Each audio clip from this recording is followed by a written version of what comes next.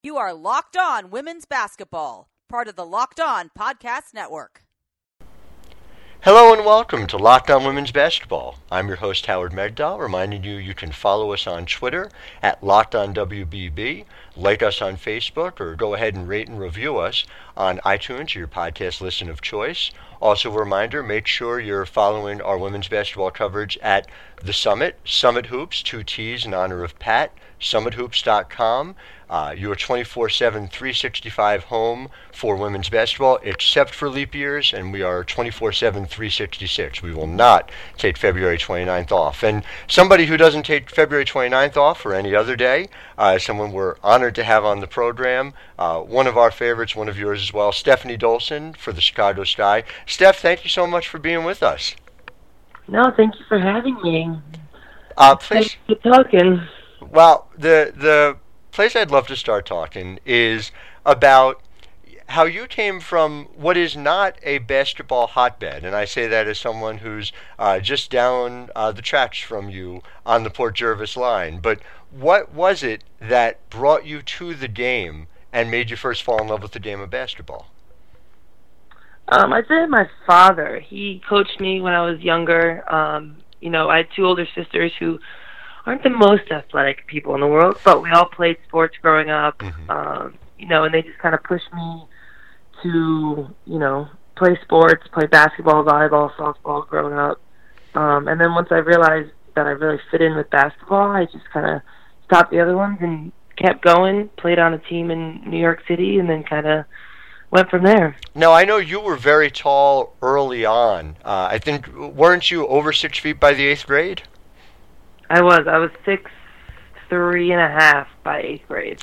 So, as the father of a daughter in the 99th percentile for height, who would like to encourage but not over-encourage, do you have any recommendations for the best way to approach such things for parents of tall daughters? I don't know. I would say to get them into multiple sports. Don't push them on one sport. Just get them active out there, see what they like, and then let them choose ultimately which one they like the most. That's what my parents did with me. So. Yeah. Excellent advice. Okay, I will take your advice 100% then. So, when you make the transition to UConn and spend your time there, I just wonder, there's so much of the building of an individual's brand and awareness of an athlete on the women's side that has to come directly from you because of the gap in coverage between men's and women's sports. Do you think, leaving aside the obvious ways in which playing for Geno Auriemma helps you on the court, do you think that having so much media attention and spending so much time doing that in college has helped you to build in the pros? Is it something you're as good at as any player in the game? Yes and no. I think for me personally, I just have an outgoing personality, so I don't mind talking to media or talking to people in general. Mm-hmm. But UConn, there was definitely a lot of media. It teaches you how to be a professional, but not only that, but he teaches you how to be a professional. CD especially, making sure you're always standing up when the media is talking to you. Being respectful. And all that stuff, and I think that helped a lot, with the transition from college to the professionals, because professionals, no one helps you, You're a professional, you act like that, and, you're mature with the media, and you just got to learn to build your brand. So, did you find that transition was A, easy for you, and B, have you been in a position, both in Washington and in Chicago, of being able to help teammates who probably didn't come from a college program that had the type of media attention UConn has? Not really. I haven't helped anyone, but I did find it easy to transition from UConn to the media and the WNBA, just because, like I said, I'm pretty comfortable with talking to people.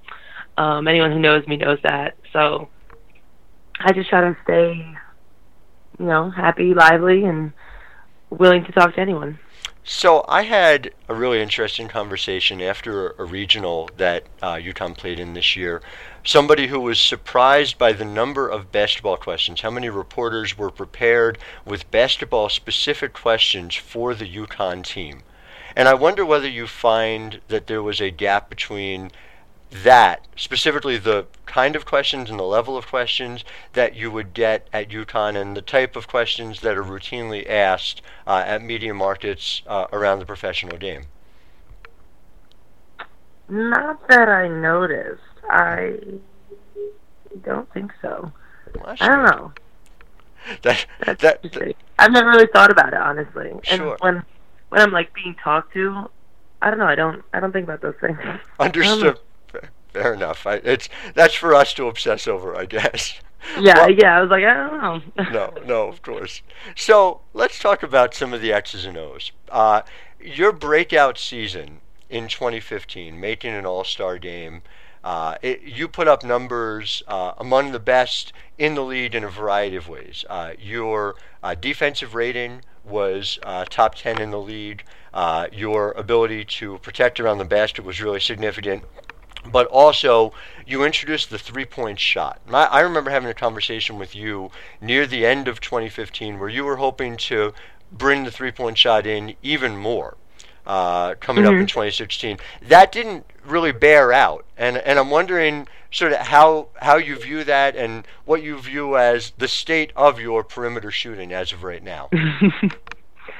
It's very good. I have been working on it nonstop. I make sure I get some shots up before or after practice with three-pointers, just because, especially, on this team, I'm doing a lot of pick and pops, and I want to, create a lot of space on the court. So, listen, I have, I think, a decently good green light to shoot it. So, last year I think I was a little timid coming off of, the season before. Mm-hmm.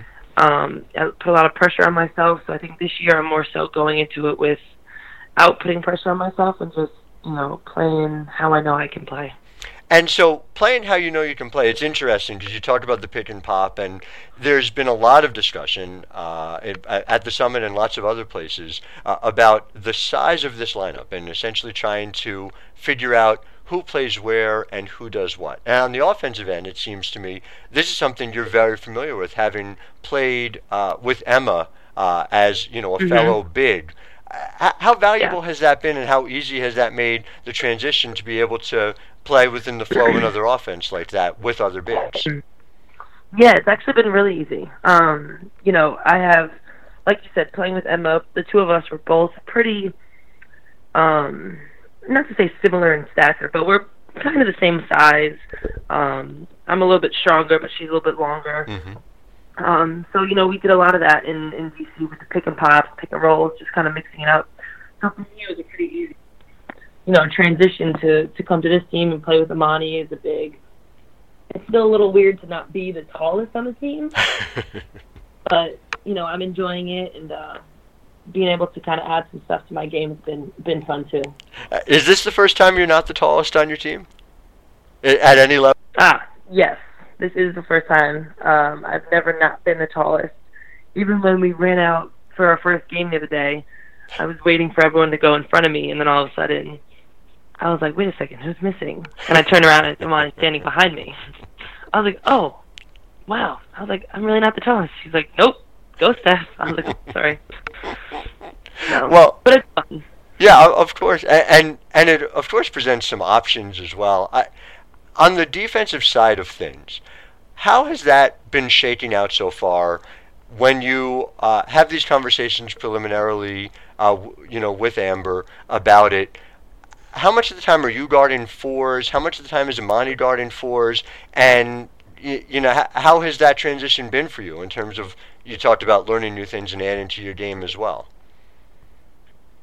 Yeah, at first it was a little intimidating, I'm not going to lie, As a usual five, I didn't always guard the fours, so there's a lot of new players that I have to scout extra.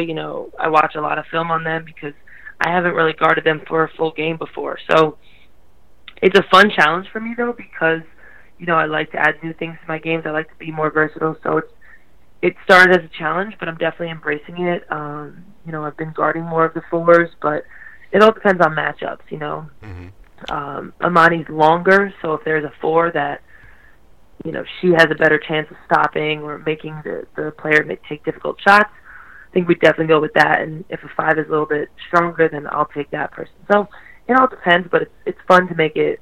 It makes it more interesting. Teams won't know who we're going to match up with. And so what did you think? It's real early, I know, and you were playing without your primary ball handler in Courtney Vandersloot, which I think helps explain 23 turnovers in the first game. But to go up that big and match up the way you guys did against Minnesota, even having someone like Jessica Breland at a wing position, was it working the way you had envisioned and the way Coach was describing it right out of the gate, or is there really just some specifics where there's work in progress? Yeah, we're a new team. Almost half of us are new to Chicago Sky, so we know there's going to be growing pains. We know, we got to work on our ball movement, how to read each other on offense. And I think that's, can equate to why we had so many turnovers. We're learning to play with each other, and a lot of them were aggressive turnovers. So, Coach Knox wasn't mad about it, but we're making plays. So that's what matters. We've been practicing really hard, and we're taking it day by day. And at this point, the Minnesota game happened, but we got to move on, and we're already, preparing for Atlanta on Friday. And so, specific to the defense, and I know this was something that was a key element of your All-Star season. In 2015, according to Synergy, you were the very most efficient in the league on putbacks, on offensive rebounds. Are you disproportionately crashing the boards in situations like that? And is that a big part of the defensive strategy, to be able to leverage that length into additional possessions that way? Sure. Yeah. Again, I've never really thought about that. Mm-hmm. But, yeah, of course. It actually helps being at the four now on defense because, you start a little bit further from the basket, which gives me a little bit of a running start. Mm-hmm. So defensively, I get in and get, defensive rebounds, but then offensively, same thing. I'm kind of picking and popping more so I can kind of run in from the top and hopefully get some offensive rebounds. But, shoot, with Amani, she gets all those rebounds, so I'm just like, go rebound! Let her long arms get those. And obviously having her as a fellow rim protector takes some of the pressure off as well, I would imagine. Absolutely, yeah. Believe me, we are focusing a lot on one-on-one defense, so we're not relying on Amani or any of that, but it definitely helps to know that you have 6'7", behind your back, so... I'm sure. And then the last part of it is just the pace that you think you guys are going to end up running. I know in D.C. there was a lot of up and down, and I'm wondering to what extent that is something that is a significant part of the plan, off of the defensive boards, off of getting those possessions started quickly. Do you see you guys running more than you did last year in D.C., or is that something where the half-court set is better for you guys to be able to utilize your length? No, I think we definitely want to run. In practice, we've been practicing running and our transition offense, getting rebounds. Oh, Steph, I'm sorry. You were just fading in and out on me again on that answer. Hello? Yeah, now I got you. Now we're fine. Go ahead. Oh, that's so weird. We are definitely focusing on running in practice. We've been playing a lot of transition offense, getting the rebound and just going, setting early drags and everything. And I know Coach Dox wants us to run, and we have a team that really likes to run. Cappy, whether she's at the 1 or the 2, we get the rebound, we throw it to her, she's off, and she's quick. So we got to keep up with her as post, and it makes it a lot more fun. When you think about this team in terms of the total league structure this year, it seems to me there are a lot of experiments going on, right? You guys are experimenting with going bigger than we've ever seen before, even relative to LA, who, won the title last year. You see San Antonio going smaller than we've usually seen with that 3-guard set. In Washington, they just are flat out talking about positionless basketball. Do you think this is, number one, an evolution of the league, and number two, when I spoke to Elena Deladon about this, what she talked about was it was fewer sets and more read and react, the way Gino does at USA Basketball, and of course, as you saw at UConn. Do you think that UConn and their success is contributing to that evolution now here at the pro level? I don't know, but I mean, it has to have some effect on it. I think people see the success that UConn has, and you want to try to create something along those lines. This is a different league, so obviously you have different players and different people with different talents, but I think whenever you see something that's successful, you want to try to create that as much as you can. So it's fun to see all these different types of teams that are being created and that are playing this year. So I think it's going to be one of the more exciting and interesting seasons, and competitive. I think every team is competitive, so it's going to be fun. Yeah, no, I agree. And you're right, different personnel, but one or two UConn players have made the leap, if memory serves. So there is some overlap between the two, to be sure. I want to talk about something, obviously the most important thing that we're going to get to today, and that's pizza.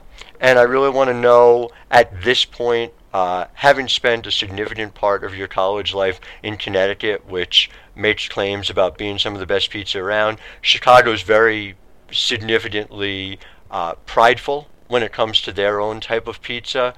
What kind of insight can you give us into what you've seen so far, and without trying to alienate your new fans, do you have a preference as far as this goes? Honestly, I don't. Okay, so I actually just tried it for the first time last night, the deep dish pizza, and it was really good. Like, it was phenomenal. So I can't say I have a preference, though. I love all pizza. And it's a problem of mine. But, I mean, it's not like a bad problem to have. I love New York pizza, I love Chicago, and I love Connecticut. It's a way to properly enjoy life. How I've always argued this is that there are three separate dishes, and I think it's not right to compare. Do you feel that that's an accurate way? Yes, absolutely. Well, absolutely.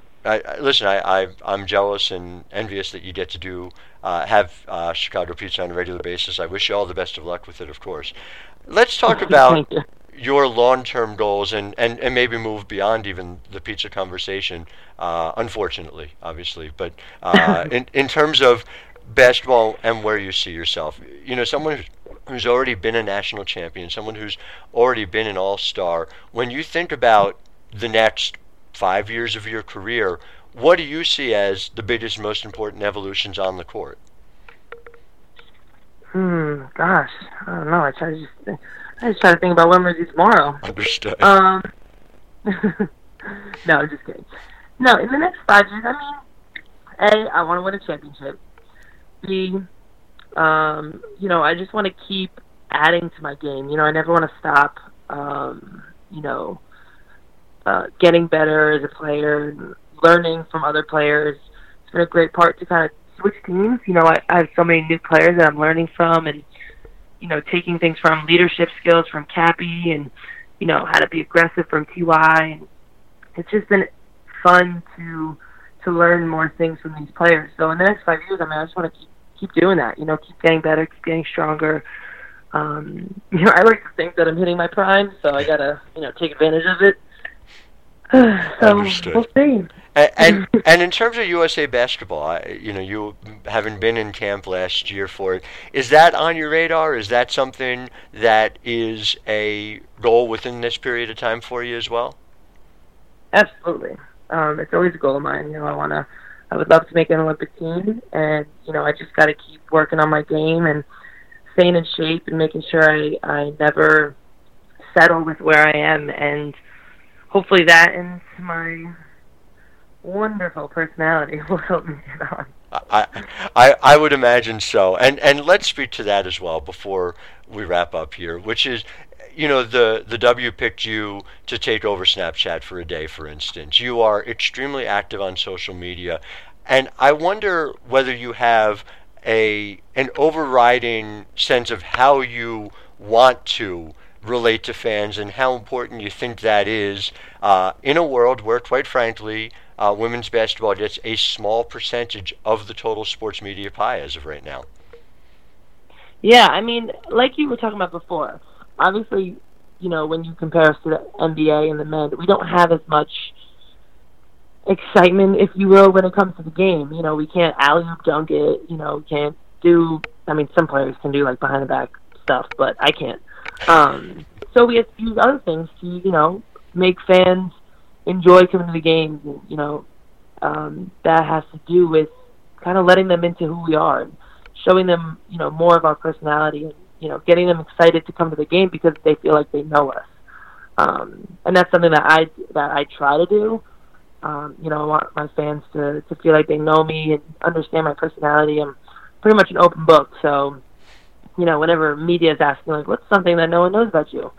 I'm like, most people know everything about me. So I just try to keep it open, keep it fun, light, because at the end of the day, it is just a game.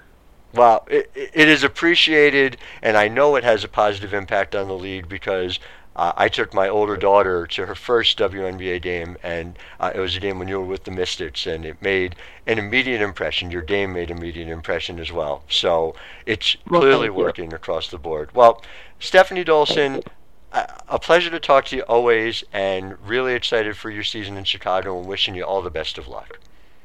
Thank you so much. I appreciate it. And to our listeners, just a reminder to follow us on Twitter at LockedOnWBB, like us on Facebook, or rate and review us on iTunes, your podcast listen of choice. Make sure you go to summithoops.com for 24/7 basketball coverage of the women's game. I'm Howard Megdal, wishing you a wonderful day.